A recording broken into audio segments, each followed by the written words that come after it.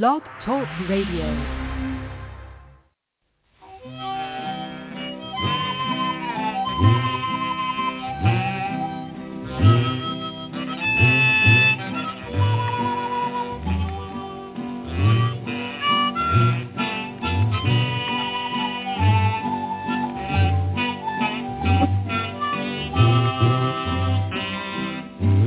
Welcome once again to the Lucky Mojo Hoodoo Rootwork Hour, brought to you by the Lucky Mojo Curio Company in Forestville, California, and online at luckymojo.com. I'm your announcer, Reverend James of folkconjure.com in Western North Carolina, and in just a moment, we'll be joined by our co-host, Catherine Ironwood of luckymojo.com in Forestville, California, and ConjureMan of ConjureManConsulting.com in Mission Viejo, California. This week, we will welcome our special guest, Deacon Millett of FortAltars.com in the high desert of California, bringing us today's topic on modern figural candles and spellwork. They will take your calls and offer advice to address, ameliorate, and remediate your questions and problems about love, money, career, and spiritual protection using traditional African-American folk magic practices of hoodoo, conjure, and rootwork as defined and prescribed by the greatest spiritual hoodooists of our time. You can learn a lot just by listening, but if you've selected from among those who signed up at the Lucky Mojo forum at forum.luckymojo.com and called into the show, then you'll be on the air and receive a free consultation. We'll be going to the phones in just a moment, but first let's catch up with our co-hosts, Catherine Ironwood and ConjureMan. Miss Cat? Hi. Thank you, Reverend James, for coming in as our announcer. Our usual announcer, Clifford Lowe, had to go to a conference. He's been jimming around the United States from one academic and astrological conference to another, and he said this may be the last one of the season, but we're waving to him from afar. So tell me, James, how are things in your world? Now, we know you come to us. He comes from scenic Teaneck, New Jersey, but you come from somewhere in the wilderness of North Carolina. How are things down there? Things are going well. I've been doing a lot of work with actually making a lot of mojos and, of course, working some candles at the Candles Ministry. But we've been combining houses from our northern home to our southern home, and we finally got that done, got all of our books up in place. It looks like a little mini library here, and we're finally getting back into the swing of things to more normalcy of how we used to live. Well, I know that you're a very active person, and you remind me a little of me. You know, you're one of those people who's always jiggling along on something. So I know that's like this weekend we are headed to Nashville, Tennessee, the Aroma G's Botanica to do reading on Saturday, the 29th. So if anybody's in that area, feel free to stop by. There, I knew there was something you wanted to announce. Right. Just below the surface. All right. Well, things here at Lucky Mojo are proceeding apace. Speaking of Clifford Lowe, our wandering planet, as it were, wandering through the zodiac, who is presenting at a conference this weekend, we just received an order from Clifford in the shop. And I'm going to tell you something. Clifford, I wish he had been on this show that we're doing now, because he ordered a hell of a lot of figural candles, and the show is about figural candles. So we're just going to have to talk on without him. But he is available for figural candle work, and we're available to fill his orders. I'll tell you, we've been sending out a lot of mail order material, a lot of customers and clients. And so thank you all for your orders. And I've been working on the Endless Hypnotism Bibliography, which has turned into an idiosyncratic obsession at this point. And I will not sing, "Oh, Do You Remember Sweet Alice," Ben Bolt. And if anyone listening even knows what I'm talking about, I would be mightily surprised. If someone knows what I was talking about who is not Nagashiva or Deacon Millett, could they just say yes in the chat? We have a lot of people in chat today. They're not going to say yes. If you have no idea what I was talking about, could you say no? I talking about. I got 4 roses from, yeah, all right. Anyway, Do You Remember Sweet Alice Ben Bolt is where the hypnotism bibliography is going, the place it never wanted to go to. We're going to end up quoting George Orwell. All right, so having said that, that's my Patreon stream, and I love working on these weekly web pages for patrons. So that's what I've been doing, and of course doing a lot of readings at Hoodoo Psychics, and signing books. I think we've been selling a lot of books, and one reason I think we're selling so many books, Tony, I said no. All right, well, look it up. Don't you remember? It's Don't You Remember Sweet Alice Ben Bolt, not Do You Remember. It's even sadder than you thought. Anyway, Tony, I look it up. But Tony, hey, what you're going to look up is Dr. Flint, L.J. Meacham, Marina Flint, catalepsy, and Don't You Remember Sweet Alice Ben Bolt. You'll get a kick out of it. Anyway, I've been signing books, and one reason I've been signing so many books and we've been selling so many books in the shop is that Amazon, if you follow the actual world news that, gets filtered down through the media presentation system, Amazon is in trouble. They are losing sales. They are shutting down. There's warehouses that they had opened up, a whole lot more warehouses. They shut them down even before they opened them. There's a lot going on. As ConjureMan has often said, Amazon is having unionization issues. It has a new leader. He sort of led them astray. Amazon stock has fallen. And Amazon, which used to be the biggest company that ordered books from us, has actually been overtaken by a British occult shop that now buys more Lucky Mojo books in a year than Amazon, which is really strange. So if you're in England, you can get our books now. If you're in America, you're going to have to come to us to get the books because Amazon is just not carrying them. Now, they have them listed, and they tell you you'll get them in 3 to 4 weeks or 6 weeks. If you buy them from us, we'll ship them right out. So I'm sorry to hear about Amazon's book department going down the tubes, but it's a shame because it was founded as a bookstore. And I hate to lose the income, but I think we are seeing the end of Amazon's centralization of certain things. They're not trying to stock books anymore. Sad but true. What else in Britain, if you don't mind me asking? Oh, I knew you were going to ask that, and maybe Shiva will remember the name. I don't have his. I talk about him all the time. Damn, I can't remember initials E and B. I don't remember his name. It has a person's name.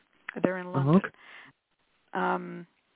But they buy cases and cases of our books, and we've also found another new distributor who may be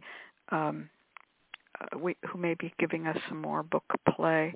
But it's very sad because we really love doing. Oh, it's Bowditch, of course, Edward Bowditch. You see, it just takes a moment. Anyway, Bowditch books. They're buying them by the case over there in England. Funny, huh? All right. Well, that's my reality. I'm working on a book which I may be publishing next year, and I'm involved in the planning for the 2023 Hoodoo Heritage Festival. All right. How about you, ConjureMan? What's up in your world? Well, things are busy as usual. I mentioned last week that a lot of the clients that I've been working with recently have been second-guessing clients. That is, people who are sort of rethinking, reassessing their lives, if you will. They're curious about what's going on. Like, was this the right job for me? Did I make the right decision leaving my partner or husband or wife or whatnot?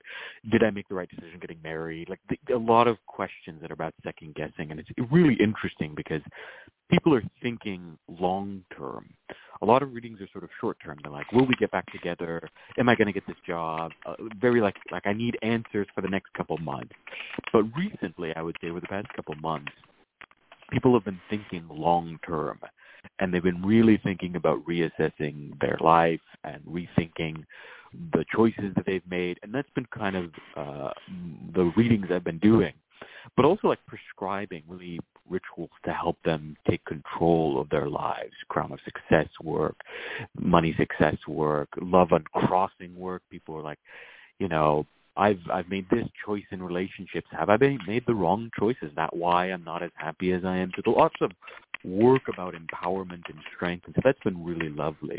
I only have one reading left for the entire month of November, so if anyone's interested, they can check that out. But only one reading is left for the entire month. I also want to mention briefly here that we're about to hit Mars retrograde in a few days, which is a big deal. So Mars has been slowing down, and it's in Gemini, and it's going to go retrograde, and it will remain retrograde for the entire year. For the rest of the year, it's going to be retrograde, and then a little bit in the beginning of 2023. And so this is a particularly nasty transit. We have it's happening right as there's going to be an eclipse in a couple days. So it's a astrologically really funky weather. So if things seem a little bit weird or bumpy in your life, be patient.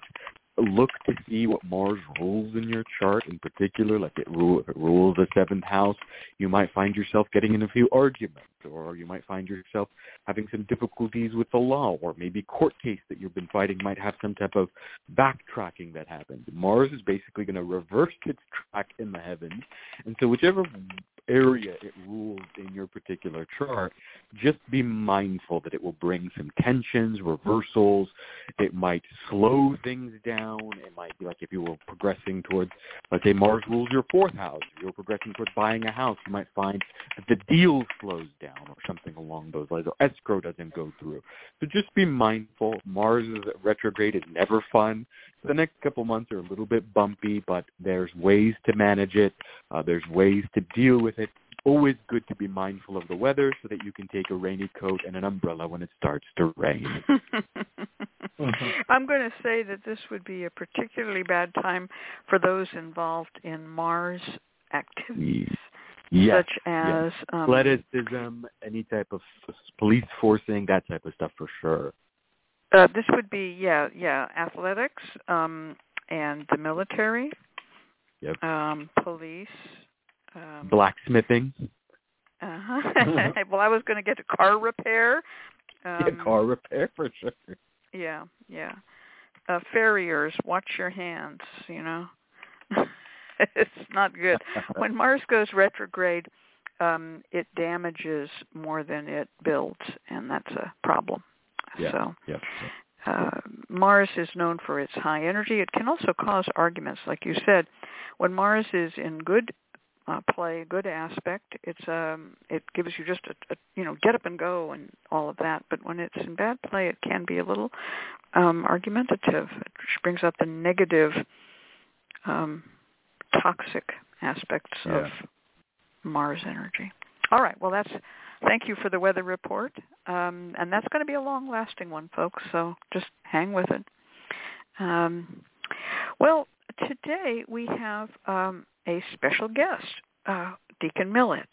Now, last week we announced that Papa Newt would be our special guest speaking on modern figural candles, but called us or contacted us earlier today and said he just wasn't feeling well. He's under the weather, and he begged to be excused. And Nagashiva and I were having our usual Sunday morning coffee fest and repeated singing of, "Oh, do you remember Sweet Alice Bedbolt?" or "Don't you remember?" as the case may be, which we do every Sunday now.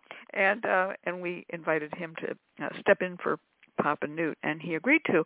And we began talking about modern figural candles with him, and he's got some great ideas lined up. So a quick substitute, but we're so happy to have you here, Deacon Millett. How are things in your world? Well, things welcome. are along quite nicely. Thank you, Conjurman. It's been gray and yucky in Baltimore, but the weather is starting to moderate in California, which is a relief. And candles are burning nicely in both chapels, so no complaints here. Just happy to be making it in this oddly horrific economy, which I can't imagine Mars retrograde is going to help. No, it's not. Oh, well. How sad. Yeah. Yeah, I was just seeing some stuff in the news that's saying that now we're back to where we were in 2007 in terms of some statistical markers and, little economic notices. That's not great. And and UPS is going to be raising their shipping rate almost 7% in December. Oh wow! Oh wow! Yeah. Oh wow! Yeah. Don't blame us. So, just a quick question: do you guys have any predictions in terms of Mars retrograde and Russia invading Ukraine? It's going to get worse. Oh, yeah. I think one of the big things that'll be revealed with Mars retrograde is that any sort of backroom dealing that was done is going to be undone. So we'll probably find out that there was some sort of back channel that happened, and then there's going to be an undermining of whatever agreement or whatnot was going to happen. I would also not be surprised if we start to see a Russia reclaiming certain parts of the territory. Yeah. Not fun. Yeah, it's not a good one. Not a good one at all. Well, in tough times, what do? We burn candles and we say our prayers and we do our spells for ourselves, our friends, our clients, the world. So today, our topic is modern figural candles. So I'm just going to take a little moment here, and I hope no one minds. What does the word modern mean? Figural candles themselves are modern in the long year sense of it. They didn't even exist till around World War I. And so, 100 years, 120 years of figural candles. They didn't hit Hoodoo until the 30s, 1930s, maybe in the 20s, but I don't see any until around the 30s, 40s. In the 1940s, suddenly the figural candles were really popular, and they were, poured into molds, and the molds were made of plastic, and this was what made figural candles really available. You didn't have to use a metal candy mold, like those little chocolate rabbit molds. You could actually pour the candle into plastic, and so plastic is so cheap to make compared to a metal mold that although over time the plastic molds lost some form because the hot wax degraded them a little bit, they were very, very cheap to make. And by the 60s, these vacuum-formed plastic molds were common. In fact, there was a company called Vacuform that made them. But they were always a little soft around the edges because they were made by pulling a vacuum with a softened plastic sheet onto a model, which was usually plaster. But they never got like the total details. It wasn't like making a plaster cast and from that making a metal cast. Metal molds were very expensive, so they fell out of favor. Then came along the silicone molds, and this is the up-to-date modern method of making figural candles. Silicone molds will show a lot of details. They'll last a long time. The problem is they're very expensive to make, and whereas you could have 250 vacuum molds of a little candle, like a bride and groom candle. You have 250 of them. Each had a front and a back. There were little dimples and dents. They snapped together, and then there were clips that held them. It's just, you'd set them up in a frame, like, and then just pour, and it was really great. The problem is that over time, the plastic begins to degrade. The wax is poured too hot. The plastic begins to warp. Candles aren't as good looking. But to make silicone molds, so expensive that most people are just pouring, 6 or 12 at a time. And then they have to wait for them to dry. So mass production of figural candles has changed. It's become much more of an artisanal thing. And figural candles are often now high-priced because they are artisanal. So I wanted to set that background.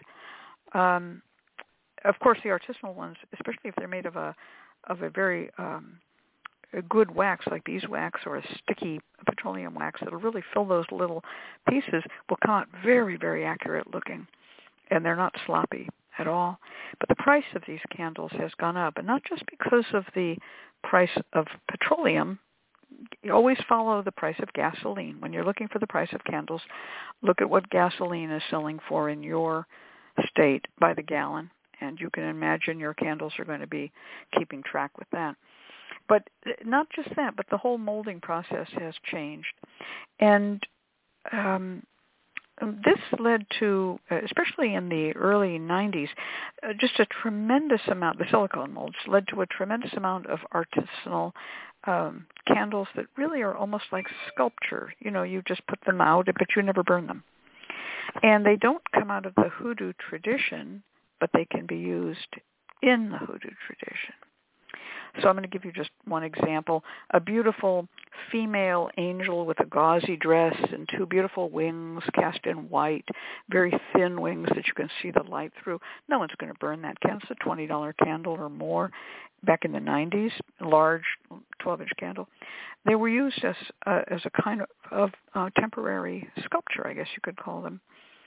But those are the modern figurals that I'm talking about. Now, angel candles existed in more formed like a candle so that they'll burn cleanly down.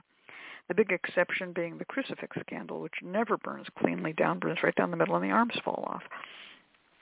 But that became very popular in the 1940s and was first put into the Master Book of Candle Burning by Henri Gamache, who actually was a woman named Anne Flightman. And she promoted these crucifix candles as to sit on the altar behind your moving candles, the candles that you were burning. And with that, I'm going to turn this over to Deacon Millett. He's going to talk about what he has to say about modern candles. Well, thank you. I think that what I find most appealing about modern candles is the beauty of the designs and the amount of detail that is packed into them. There is just something quite stunning to me in looking at the high quality beeswax candles and just seeing the artistry that goes into them. What I see out in the world, though, is, let's come up with a spell to go with this kitty cat candle. Because it's cute and it's beautiful, and what's the spell for the kitty cat candle? And so there's something kind of amusing about this idea that the artisans are out there making all these beautiful and interesting candles, and rather than sticking with the ones that make sense in our tradition, I'm seeing a lot of stuff on Instagram and things, out in the social media world. What neon colors can we do the candles in, and just how detailed and strange can they be? And some of it works. Some of the symbolism can be really quite nice. Let's use figural owls for wisdom and things like that. But there's also just a level at which trying to cram any kind of candle you can into a magic spell, it ceases to be creative and almost seems maddening. So the topic is of interest to me, and certainly I use figural candles in my own work, the skull ones in particular. But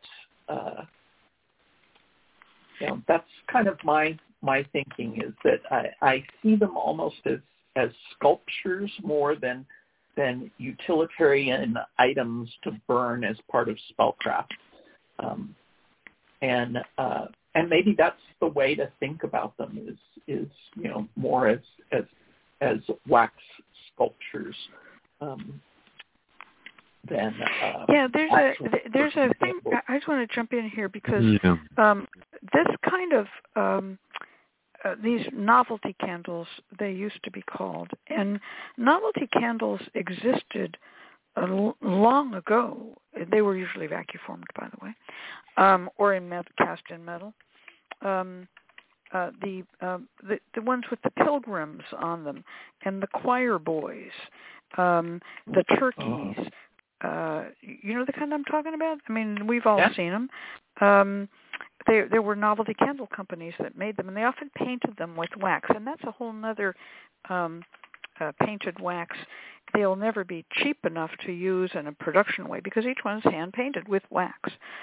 And so these were never used in hoodoo. I mean, let's be honest here. What root worker is going to say, yeah, I need 3 of those choir boys?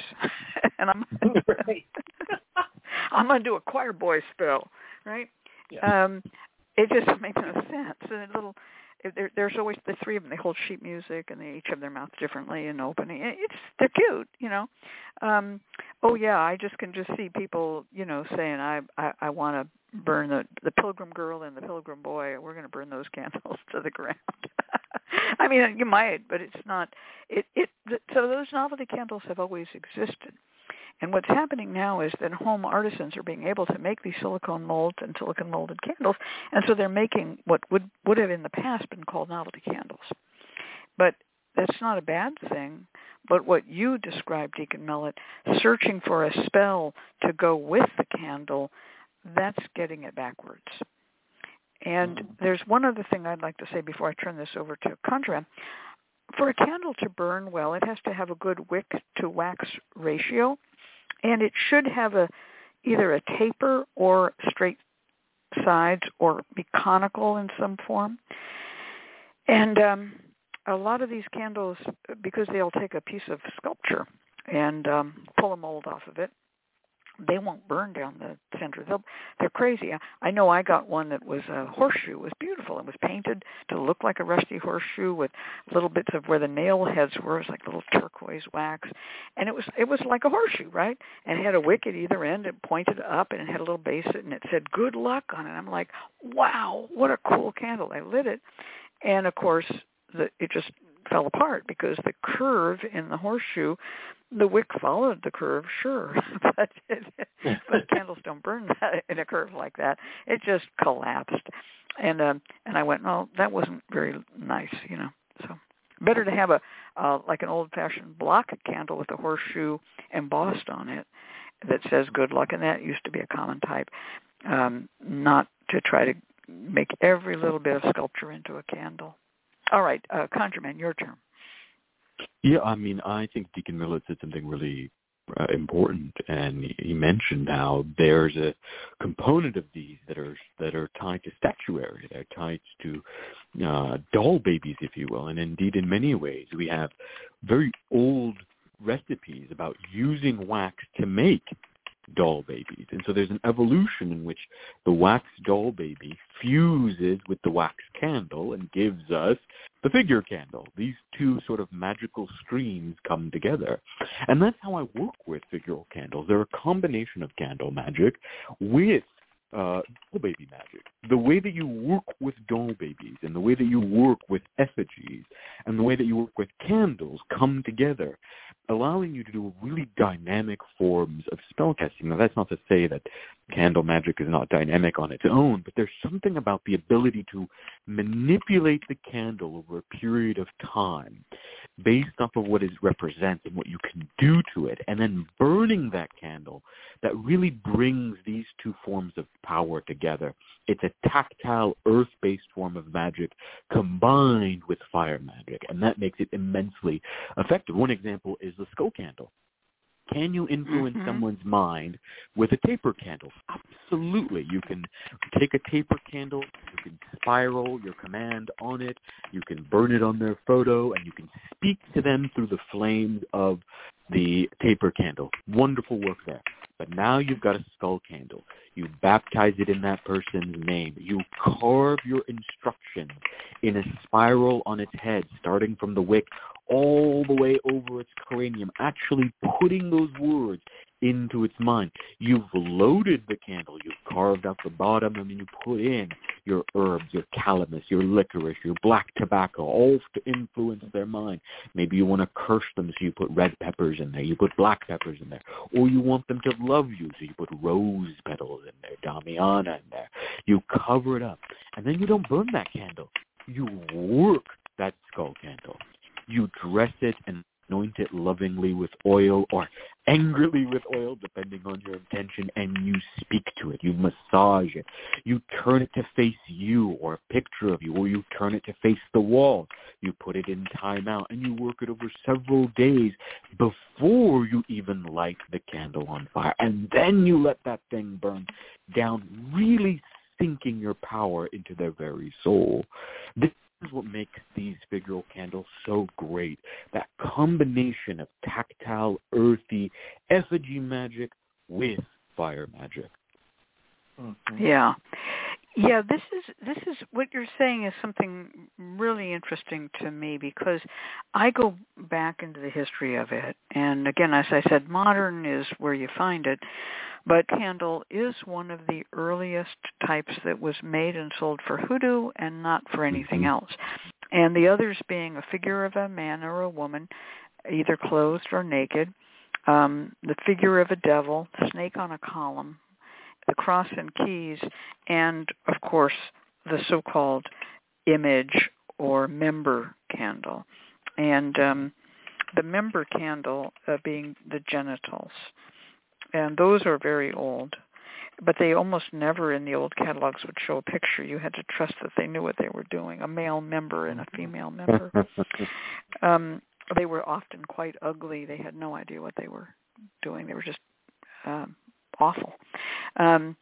So this is a question, of course, how do you adapt these older forms to modern times? One of the things that's happened is the price of wax has gone up.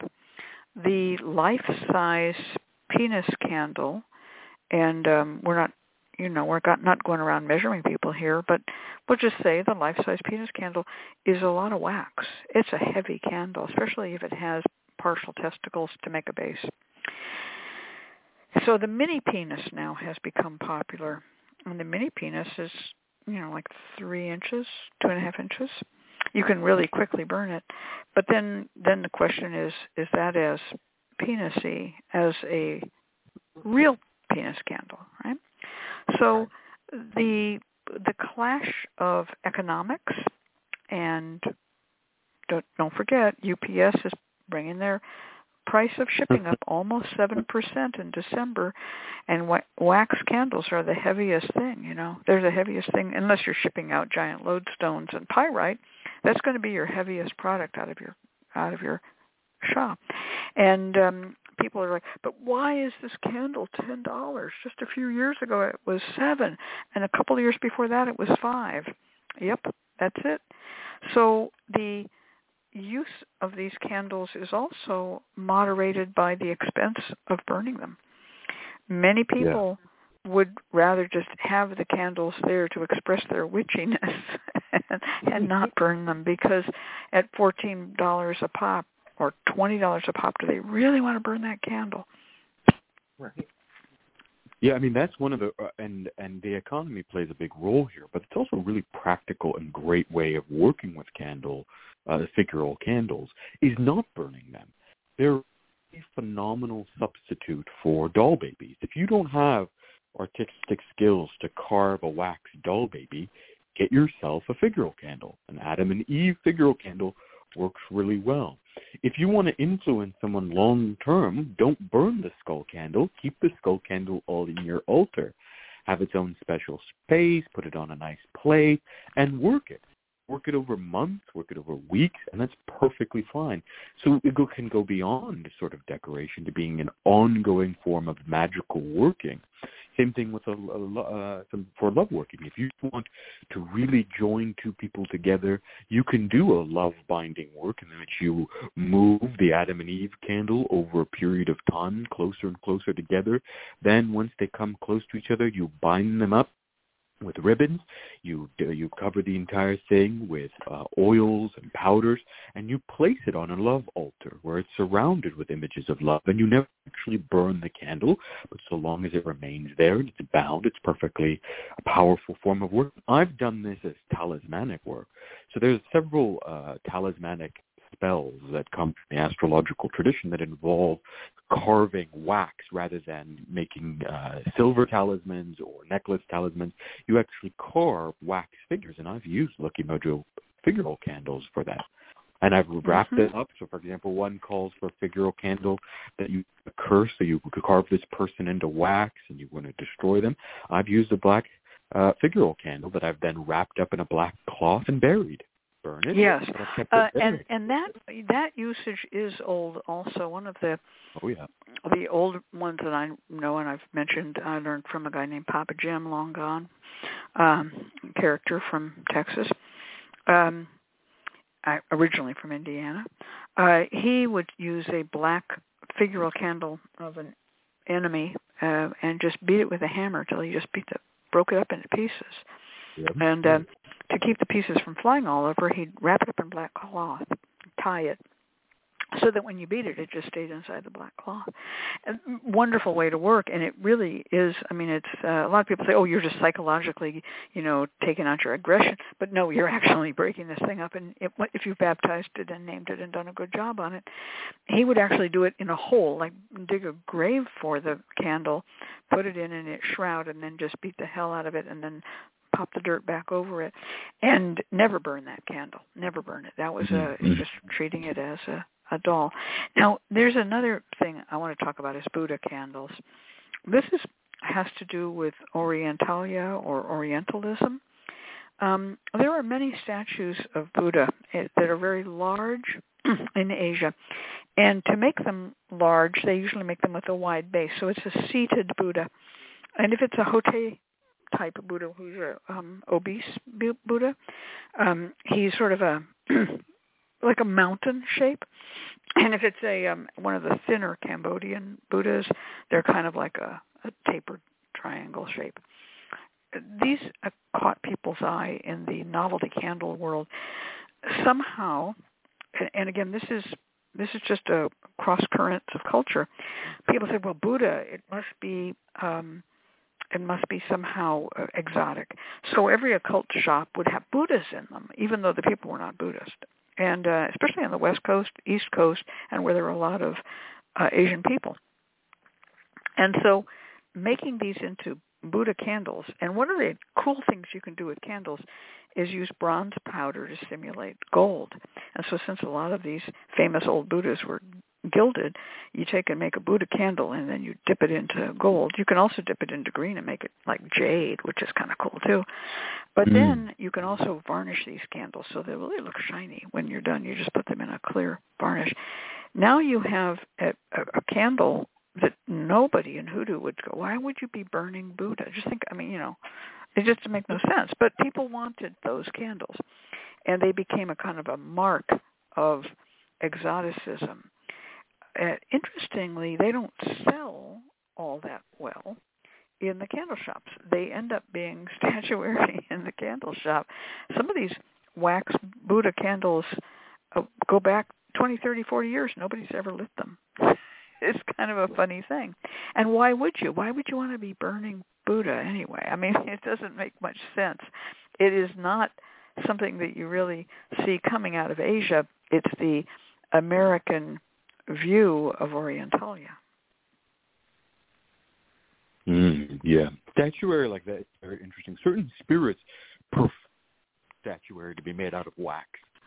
So you might have a connection for example, there's certain altars with Santísima Muerte candles made out of wax, and no one burns the candle. It stayed there as a statuary.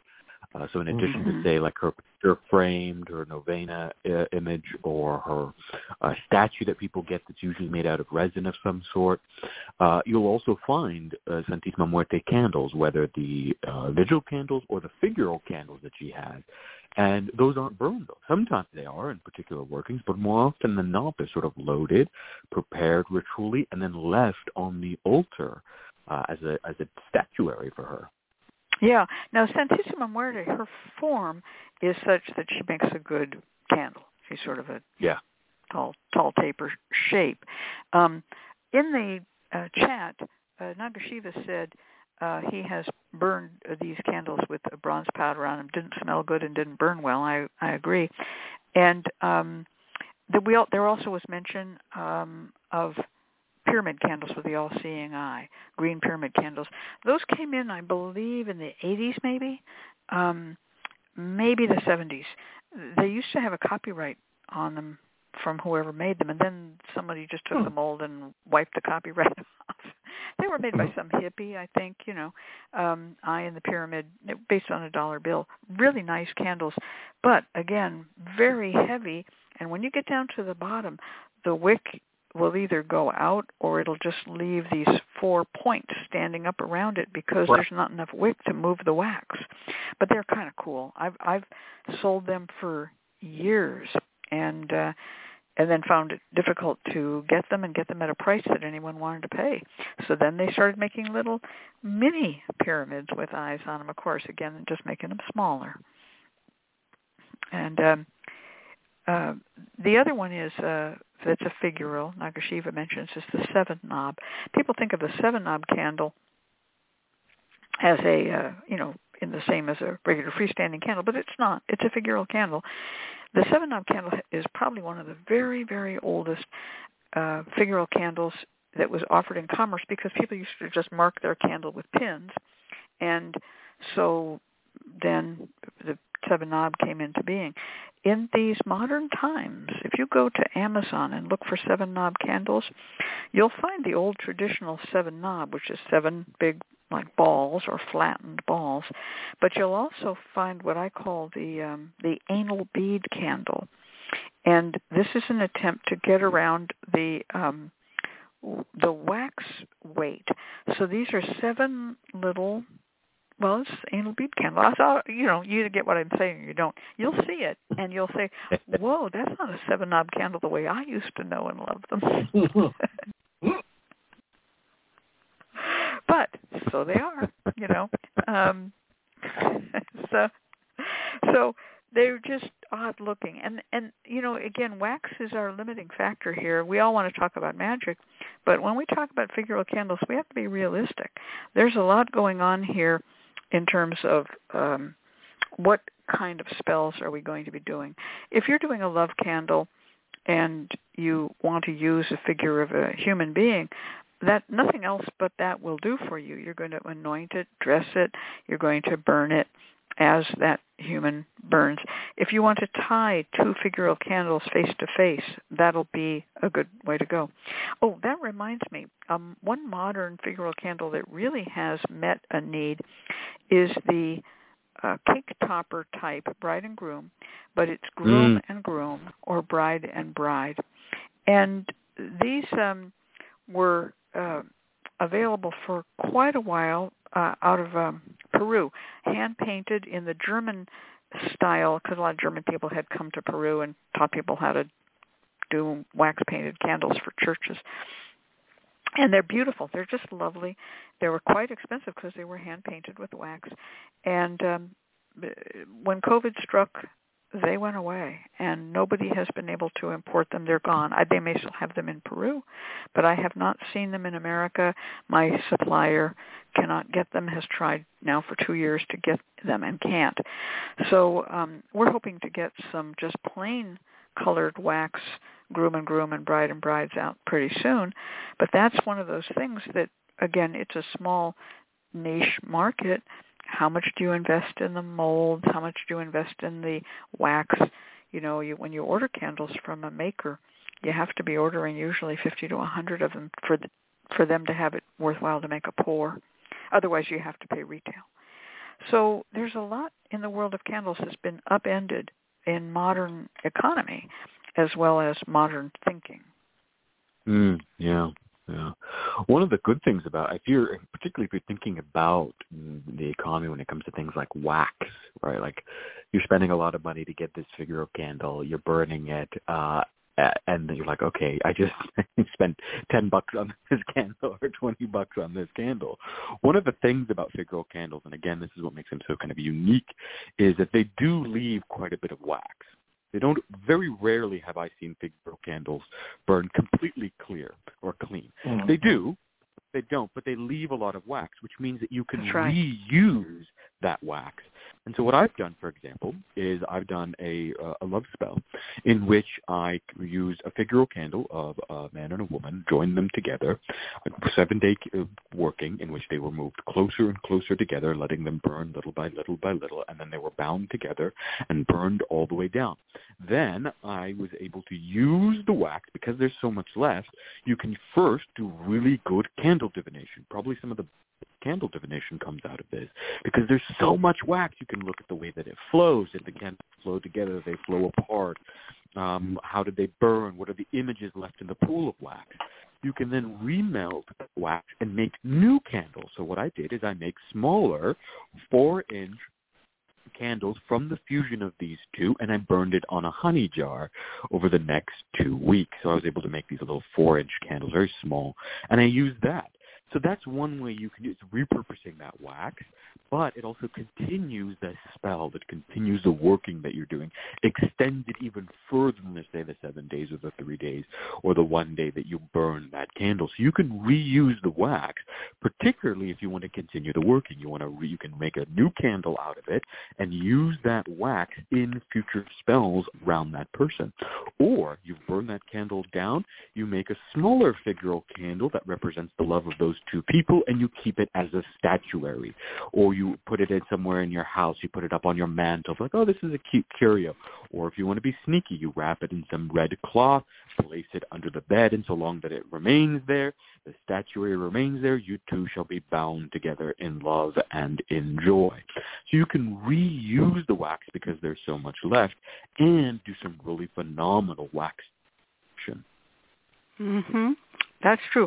I'm going to jump in with another one, remaking candles.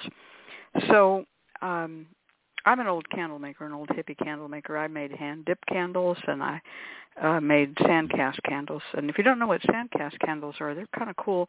You have some very fine casting sand, like the kind that you'd use for casting bronze or brass.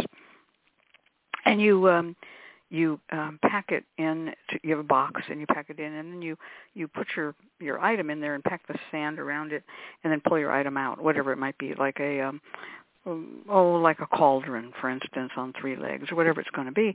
You pull that out, and you pour the wax in. The wax is hot, and it'll go into the sand, and it'll make a rim of wax. The whole thing is now encased in sand, and then it's pure wax on the inside. And we used to make this. And you carve the sand to make little holes, like little windows. Just look for sand-cast candles. I used to make these. They were a lot of fun. Well, when you're using Figural candles and sand-cast candles, you do end up with a lot of wax left over. So I learned how to remake candles spiritually. Now, I'm not just talking about reusing wax, turning it in and recycling it, but the wax from a love Figural candle can be used to cast another love candle, or it can be used to dip a candle, or to overdip a candle. In other words, you might have a white 6-inch candle. You're going to overdip it with pink that was left over from your bride and groom candle. So never throw away wax unless you're really craftless. I mean, but if you're a crafty person, you can reuse every bit of wax and just keep on making more candles.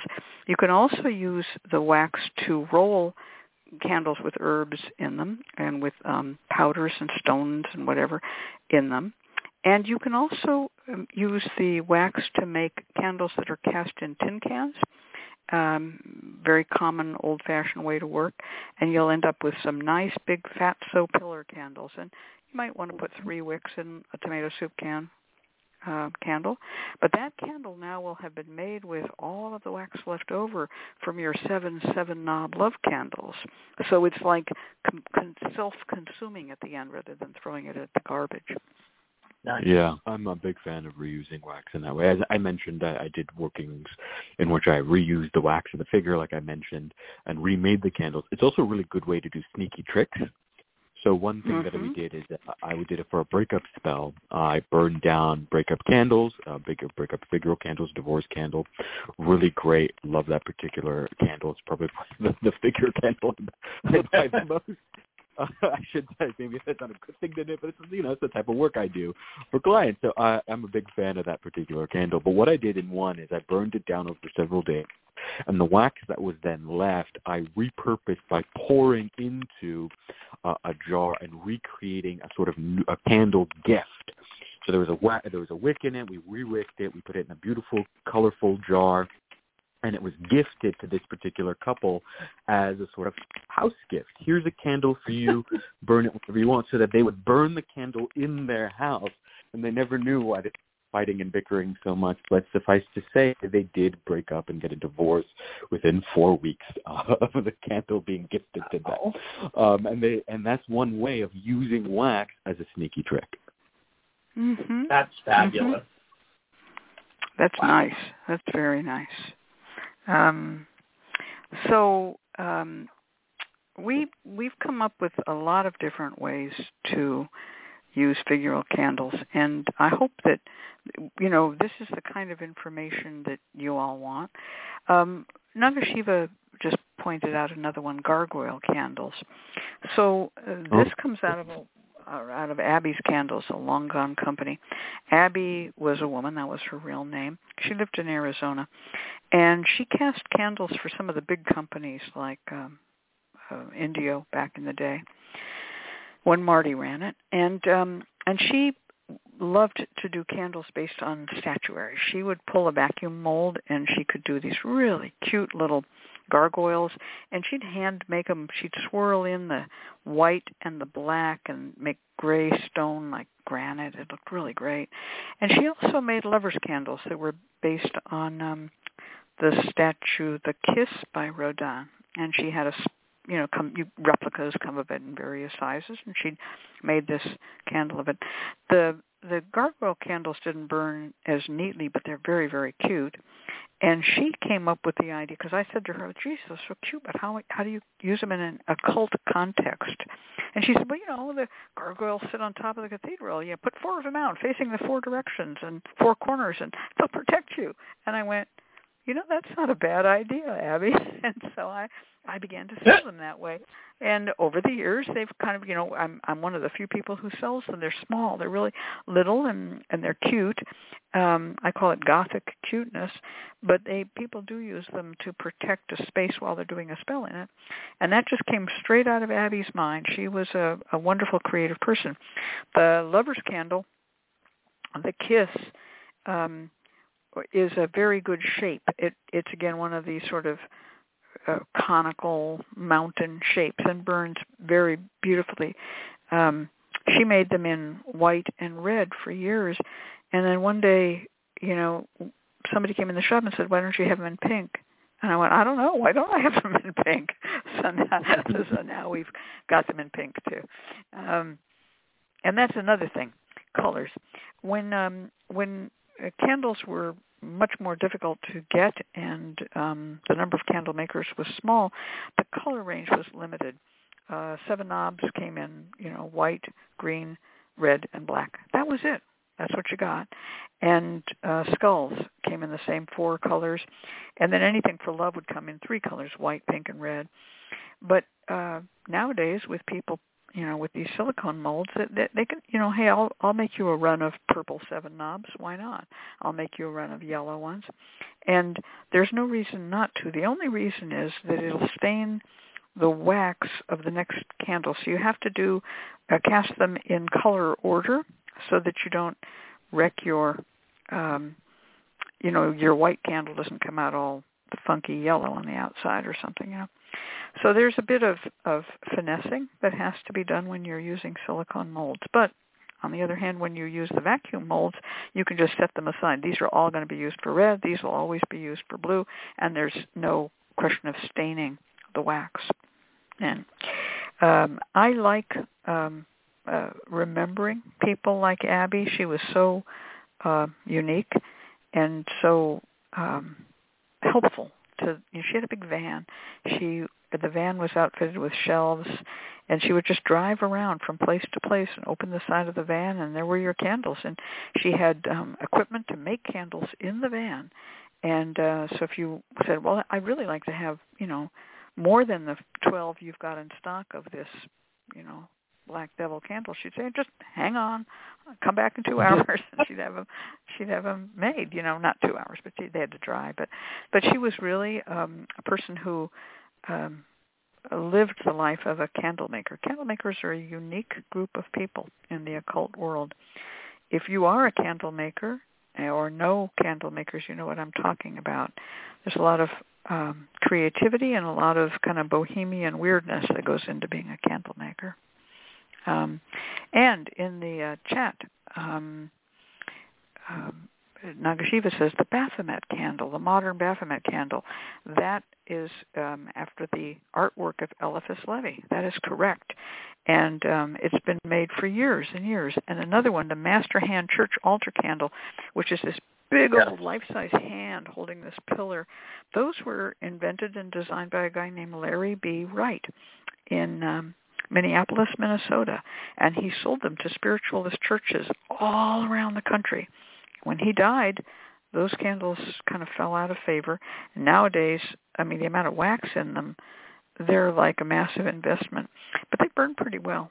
And they are used to light other candles in a spiritualist church service. The master candle is lit first, and then you light the service candles from it. So, yeah, I really do want to keep all of these different forms of candles available. And it's not easy in these modern times. And when you think about it, how much does a spell cost you to do? If you're going to put a lot of money into herbs and oils and things like that, do get some good candles. Don't just chunk along with 4-inch chime candles. You can, but a figural candle you can do so much more with. I'm going to tell you just a couple of quickies, Many people who are angry at a man will take a figural candle and just whack his dick off. And one woman told me she chewed it and spit it out, chewed the wax and spat it out. Now, that, and then she burned the candle, right? And she called it the dickless wonder. So people tell me these things that they do with figural candles that are more, I guess you could say, more intimate, not just expressing anger, but also expressing love. And that kind of work is something that is points toward what is the most popular kind of spell work. For instance, many people say, oh, I want spells for fertility, but you almost never see a Virgin Mary and Jesus candle to burn. It's just not, they don't do it with candles. Maybe burning it would be wrong. It's like burning somebody else's Buddha, I guess.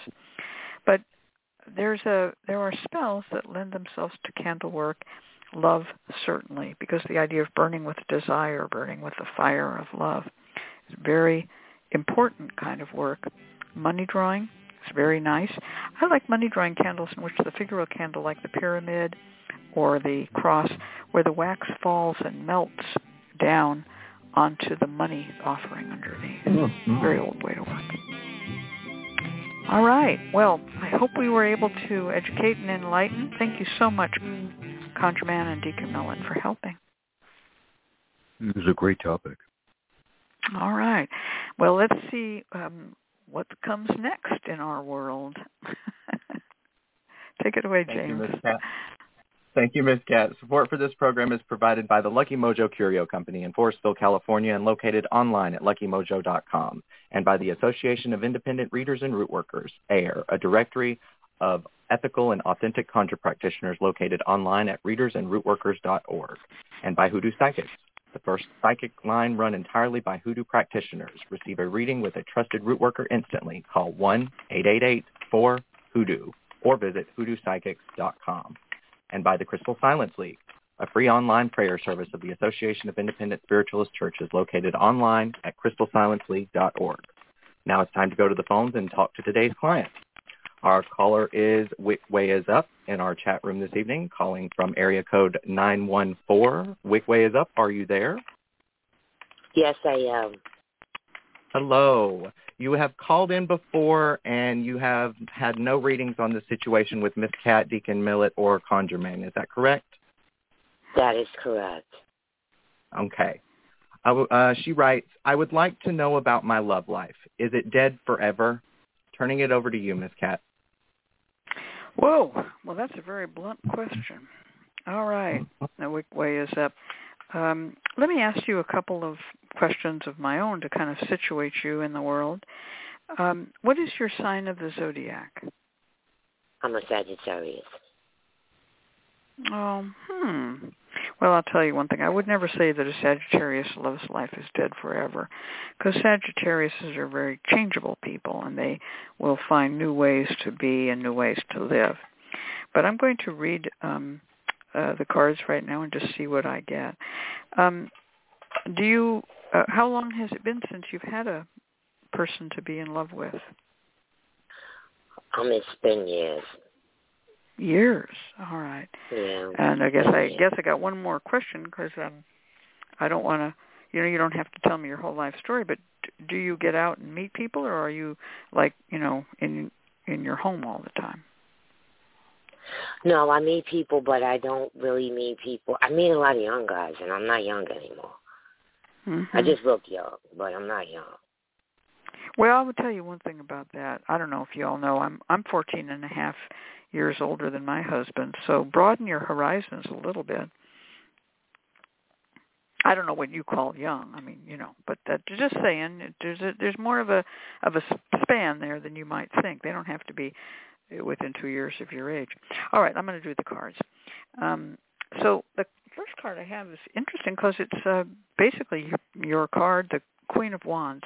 And this is a fire sign woman. You're a fire sign. And this is a woman who uses candle magic. So what we were just talking about is kind of interesting.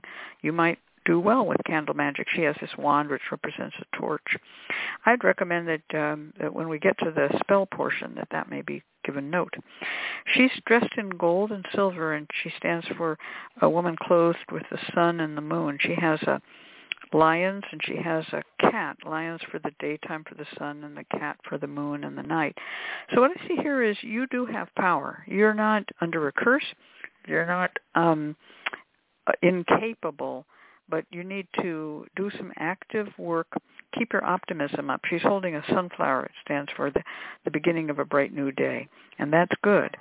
So you want to, every day when you greet the dawn, when you greet the morning, say, today is a day I'm going to go forth and find love. I mean, make it your daily mantra. She's a card of optimism. She's a card of can-do, and it says to me that's part of it. Next card, I'm going to do 3 cards now. The next card is a great card. It's called the Judgment, and it shows the dead coming back to life. So here we have the angel Gabriel blowing a trumpet, and the dead come up out of their coffins. So this says to me that, you can revive your love life, but you have to be active about it. You might want to call upon the help of a good spirit like Gabriel or an angel. Gabriel is the angel who announces new things, and that's a good angel to call on if you do work with angels. If not, again, you're just going to talk about your own life. You're going to be coming back to life, and you're going to, breathe deep and, give yourself some positive affirmations. Every day I'm drawing closer and closer to the one I love, that kind of thing. Third card is a card that says, one of the ways that you might meet somebody is in a situation where this man would be someone who was married. It's the King of Swords, and this is a guy who has 2 birds flying.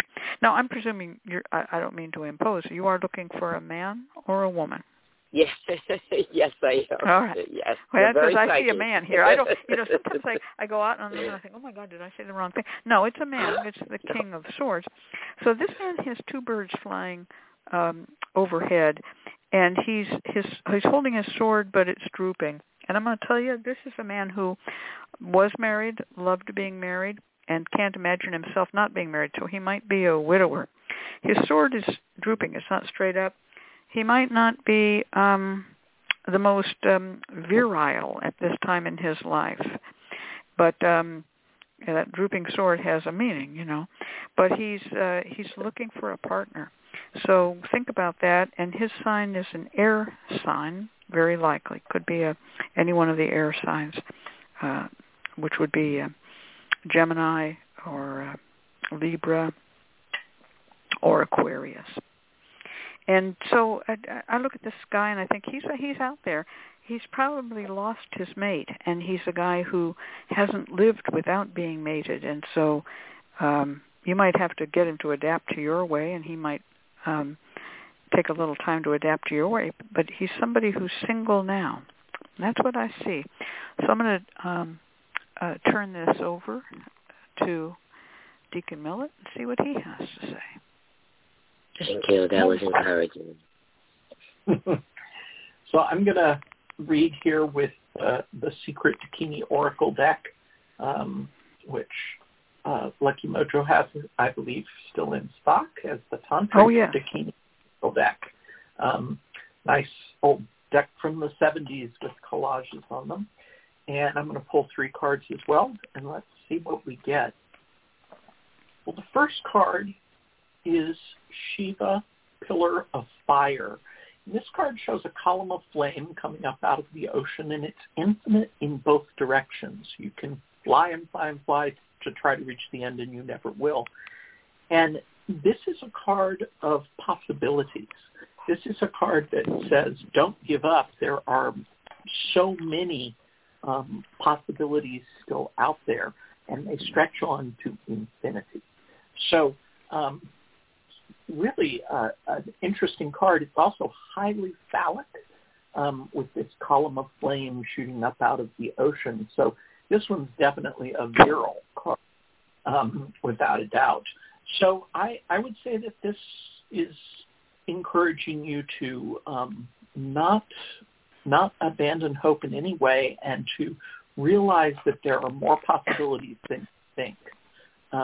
So I think it's saying to kind of widen your scope here. The second card is Soma. And this card shows a mushroom against a glacier, and the sun is rising side of this mushroom. This is a tricky card because I associate it with the planet Neptune. I associate it with alcohol and drug use. Definitely, it may be saying be careful of people who might have alcohol or drug issues. It may also be saying get yourself to a bar at that point, too. It's very hard to say. But this is also a card of dreams and of magic. And I think you need to do some dreaming about who the right sort of man for you would be. And that doesn't necessarily mean while asleep. You should daydream, write down the qualities of the person that you might like. And that will help attract them to you. That will help bring them out of the woodwork and towards you. So this card almost leads me to say, think about the law of attraction and don't think about lack. Thinking about lack will bring you more lack. So don't think about the hole in your life where a man should be. Think about all the men who are out there who would like to be a part of your life. The third card here, oh, wow. The third card is the Rose Garden, the most romantic card in the deck. It's a picture of beautiful pink roses, and it says the future is very bright, particularly in terms of romance. We can take it literally and say, this card is saying in the spring is when you will find a man that you might want to get outdoors more come the spring. But regardless, it's a very beneficial sign, and one that leads me to think optimism is definitely in order. Wow, that's fantastic. Yeah. Thank you. I love the idea of the rose garden because that does give us sort of a spring timing to it. All right. Well, we're going to turn this over to Contraband. He's going to give you some root work, and I'll bet you $10 it's going to involve candles and roses. But not magic mushrooms, probably. You know me too well.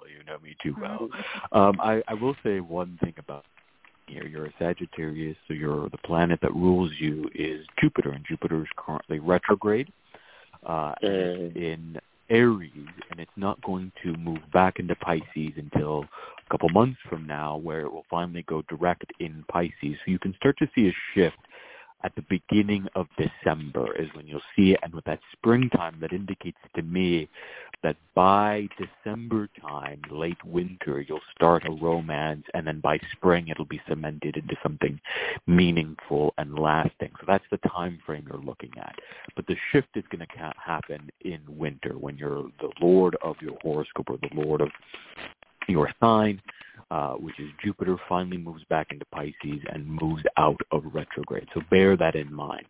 What I want you to do is take a piece of paper. This is root work that you're going to do sort of in multiple parts that works for really breaking out of the bad and drawing in new love for you. Take a piece of paper, fold it in half. On the left, write down all the things that are holding you back from love. Whether it's fear, broken romances, men that don't stick around, whatever it is that's holding you back, write it down. Be honest. Be brutally honest with yourself. On the right, write down all the things that you truly desire. Be honest. And only include things that are meaningful. So a person has to be sexually attractive to you, financially generous, etc. Write all those things down. I would then place this under my pillow and sleep on it to really tap into the dreams that Deacon Millett was talking about. And then the next day, revise the list. Repeat this twice so that you, over the course of 3 days, you finally refine this list into the distillation of what's holding you back and what you truly desire. Then rip the list in two so that there's a left side and a right side. The left, I want you to fold up and place into a cauldron or a heat-proof bowl. Douse this with Florida water and light it on fire. Let it burn the ash and pray that all the things holding you back are driven far, far away. This is the torch and fire that Miss Cat was talking about. So we're quite literally lighting a torch here in a cauldron. Take the ashes and dispose of it at a river to carry out of your life. Dispose of it and don't look back. This is very crucial. No doubt, no hesitation, but walk away confidently. I would recommend doing the burning down and the disposal on a Monday night when the moon is waning. That's a perfect time to remove things from your life. Then, for the right side paper that has all the things that you truly desire, start this working on a Friday when the moon is waxing and at dawn. So here we're working.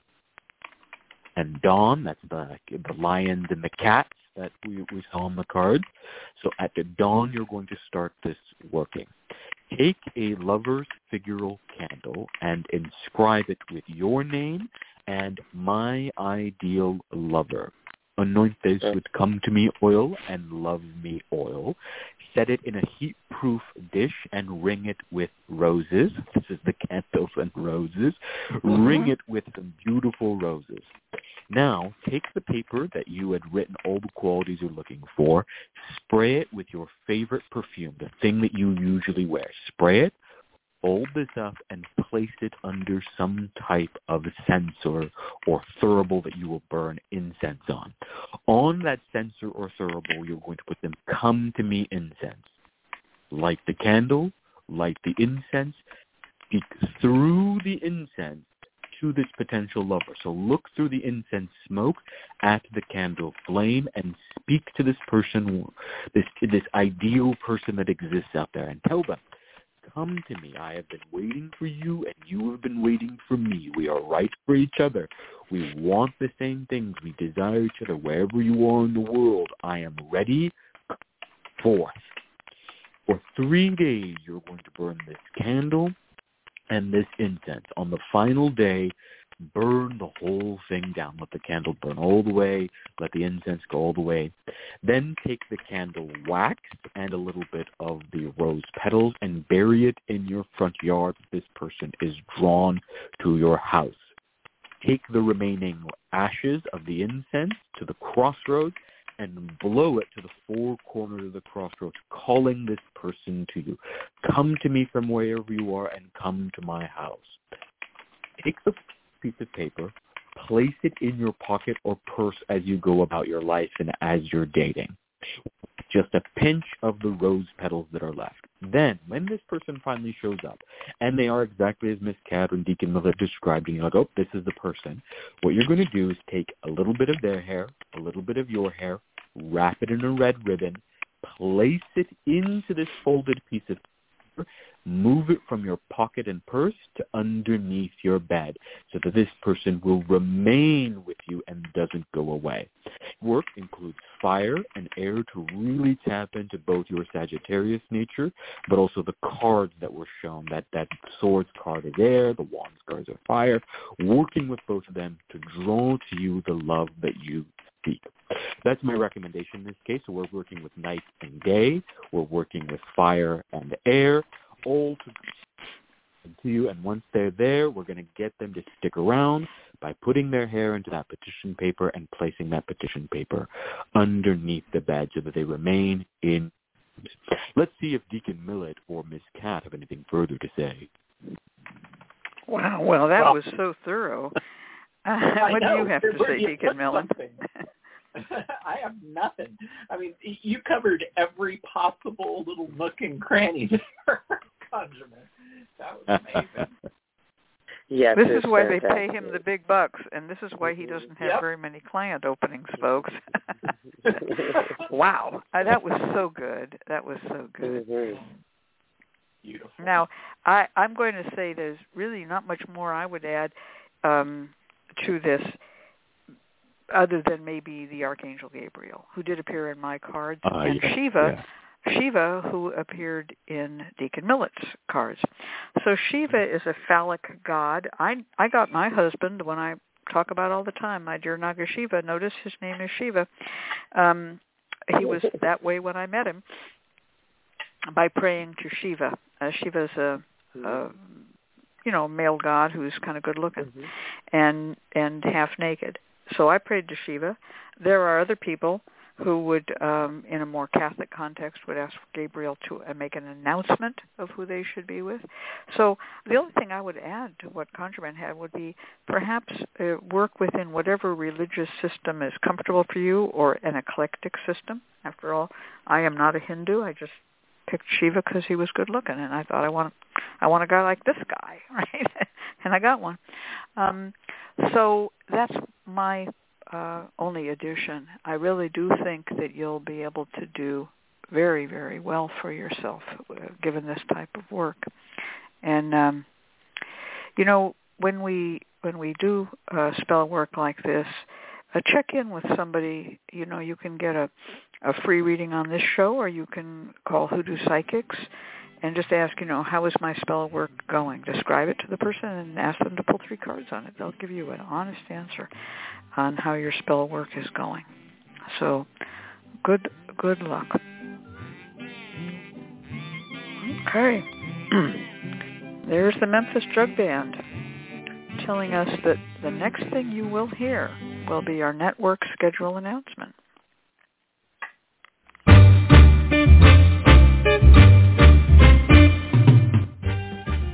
LMC Radio Network is a media alliance whose excellent shows include The Lucky Mojo Hoodoo Rootwork Hour with Catherine Ironwood and Conjurman Ollie, Sundays 3 to 4:30. The Crystal Silence League Hour with John St. Germain, Tuesdays 5 to 6. The Witch, the Priestess, and the Cauldron with Elvira Love and Phoenix LaFay, Fridays 1 to 2. And Blue Flag Root Radio with Lady Muse, Fridays 7 to 8. All times Pacific, add 3 hours for Eastern, sponsored by the Lucky Mojo Curio Company in Forestville, California, and online at luckymojo.com.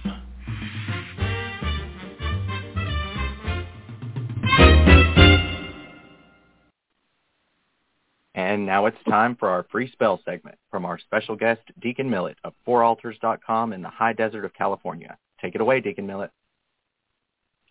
Thank you. So my spell for you guys tonight is a mirror jar. Mirror jars are a form of mirror box spell. I just like doing things in jars, so I decided I'll take a jar and I will cover it with aluminum foil, shiny side in, and make a spell out of it. So I guess I'll just start with what you do in the bottom of the jar, and that is you're gonna pour an inch or two of different powders into the bottom of the jar to give you something to place a candle in, because we're using figural candles as doll babies tonight. And I use graveyard dirt and crab shell powder, some sulfur flakes, and mix in some either reversing incense or reversing sachet powder, depending on what I have around. I found this on the bed. Oh, wow. Siri's going to help me out with this spell, apparently. So, yeah, she really wants to talk. So I'm going to use a black devil or a black witch candle as the person in my spell, and I'm going to baptize it in the name of my enemy, of the person that I want to bind here. So I'll say, Putin you are and Putin you shall be, bound in this mirror jar throughout eternity. And then I'll anoint the candle with reversing oil, and I'll stroke it away from myself because I want all this bad energy to go away. And then I'm going to put it down into the jar firmly into the powders at the bottom so that it will stay. I sprinkle salt and black pepper and red pepper over the oiled figural candle, and then I light it, and I let it burn until it's below the height of the jar. Oftentimes it'll be standing up above the height of the jar, so you're going to want to burn it down so it fits inside. If it already fits inside, just burn it for a while. And while it's burning, you're going to say, all your works will be returned to you. All your words will be returned to you. Because the purpose of this reversing work is to contain and reflect back upon them all the evil that they do. Interestingly, I like these kinds of spells because if the person ever decides to do good, it's going to reflect back on them too. They will be rewarded if they change their ways. So it's not a standard curse in that way. So after you've burned the candle a little ways down, you're going to screw on the lid, and that will suffocate the flame and hopefully suffocate their ability to do harm. So for a long while when I was doing this spell, I used to then kind of coat the top of the lid and seal it onto the body with roof patching tar, and then add black feathers to it. So it's kind of like tarring and feathering the person. And eventually it just got too messy, and I'm going to leave that out. But it's fun to do it once or twice, let me tell you.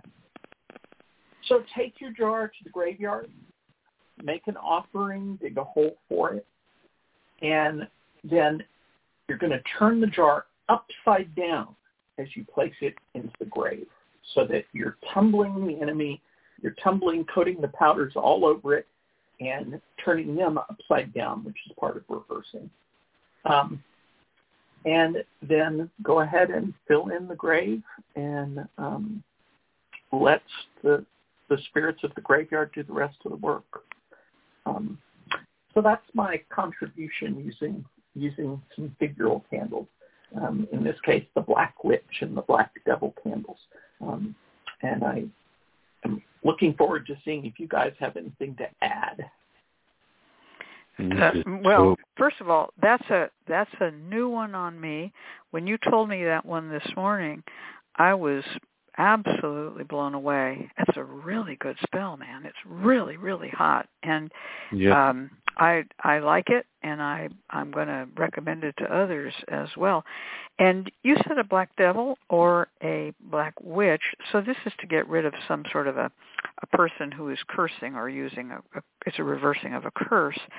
I would, as far as some of the oils that could be used on a devil candle, you could in addition to, not instead of, in addition to reversing oil, you might want to use Run Devil Run. And I will also say that there's another way you could do this with different figural candles. In other words, anything else that you wanted to work on, whether it was a coworker or something. It wasn't necessarily a curse, but if it was a gossiping situation, you could adapt this to a little clothed woman, not a naked person, because you never see your coworkers naked, and use reversing and stop gossip together. So this is a very adaptable spell. It can be put into different situations. It's excellent work. What a great combination of figural work with jar work. I mean, that's such and it really goes to show how adaptable this work is, but also how you can combine it all together, right? Jar work and figural work. I love it, Deacon Millett. Love it. Yeah, it's excellent. It's just so good. I'm going to say that every once in a while I hear this kind of knocks me out. I'm already going, and then you could, because it creates a whole family of spells that really. So what you said about mirror jars, that they're like mirror boxes but in a jar, boy, that's a whole mouthful right there, and bears some thinking. Remember, put the aluminum foil on the outside with the shiny side in to make it a mirror jar. All right. Oh, and one other thing. If you leave a little bit extra of that aluminum foil up when you screw the lid down, then you can just close it over the top. Just saying. I like to work neat. All right. Well, we're going to turn this over to James, and he's going to give us our announcements, and we're all going to come back and maybe have a couple more words, and then we're going to say goodbye. Thank you, Miss Cat and Conjure Man, and thank you, Deacon Millett of FourAltars.com in the high deserts of California for being our guest this week. We invite you to join us next week when our special guest of the Association of Independent Readers and Rootworkers will be Mama E of ConjureDoctor.com in Los Angeles, California on hexing evil spirits. Once again, we've come to the end of another Lucky Mojo Hoodoo Rootwork Hour, brought to you by the Lucky Mojo Curio Company in Forestville, California. You can find Miss Cat via the Lucky Mojo forum at forum.luckymojo.com and Conjure Man at ConjureManConsulting.com in Mission Viejo, California. I'm your announcer, Reverend James, joining you from FolkConjure.com in Western North Carolina. The Lucky Mojo Hoodoo Rootwork Hour can be heard every week live on Blog Talk Radio at 3 p.m. Pacific, 6 p.m. Eastern Time, and the shows are available in archive via LuckyMojo.com/radioshow.html. For all of us at the Lucky Mojo, I'd like to thank you for being here and invite you to tune in once again next week at the same time when you will hear the familiar strains of the Memphis Jug Band playing the Jug Band Waltz. Thank you, everybody. Goodbye. James, that was a fun callback. Western North Carolina. That's where the old ET and WNC Railroad went. East Tennessee and Western North Carolina. Yes. I sense the whole story back there, kind of like Northern California. Don't ever say I live in California. I live in Northern California. I'll bet you Western North Carolina has its own lifestyle, right? Its own way of being. Absolutely. Yeah. Okay. Well, that was fun. All right, folks, save your shekels. The Lucky Mojo Curio Company wants you to purchase tickets for the 2023 Hoodoo Heritage Festival coming June 10th and 11th. Tickets not on sale yet. Hold your money. Just put it in a little bowl. When the tickets go on sale, you can spend your money. So that was your reminder. Save your money because it's going to be a great festival next June. All right. Good night, everybody. Good night. Good night, everyone. Bye.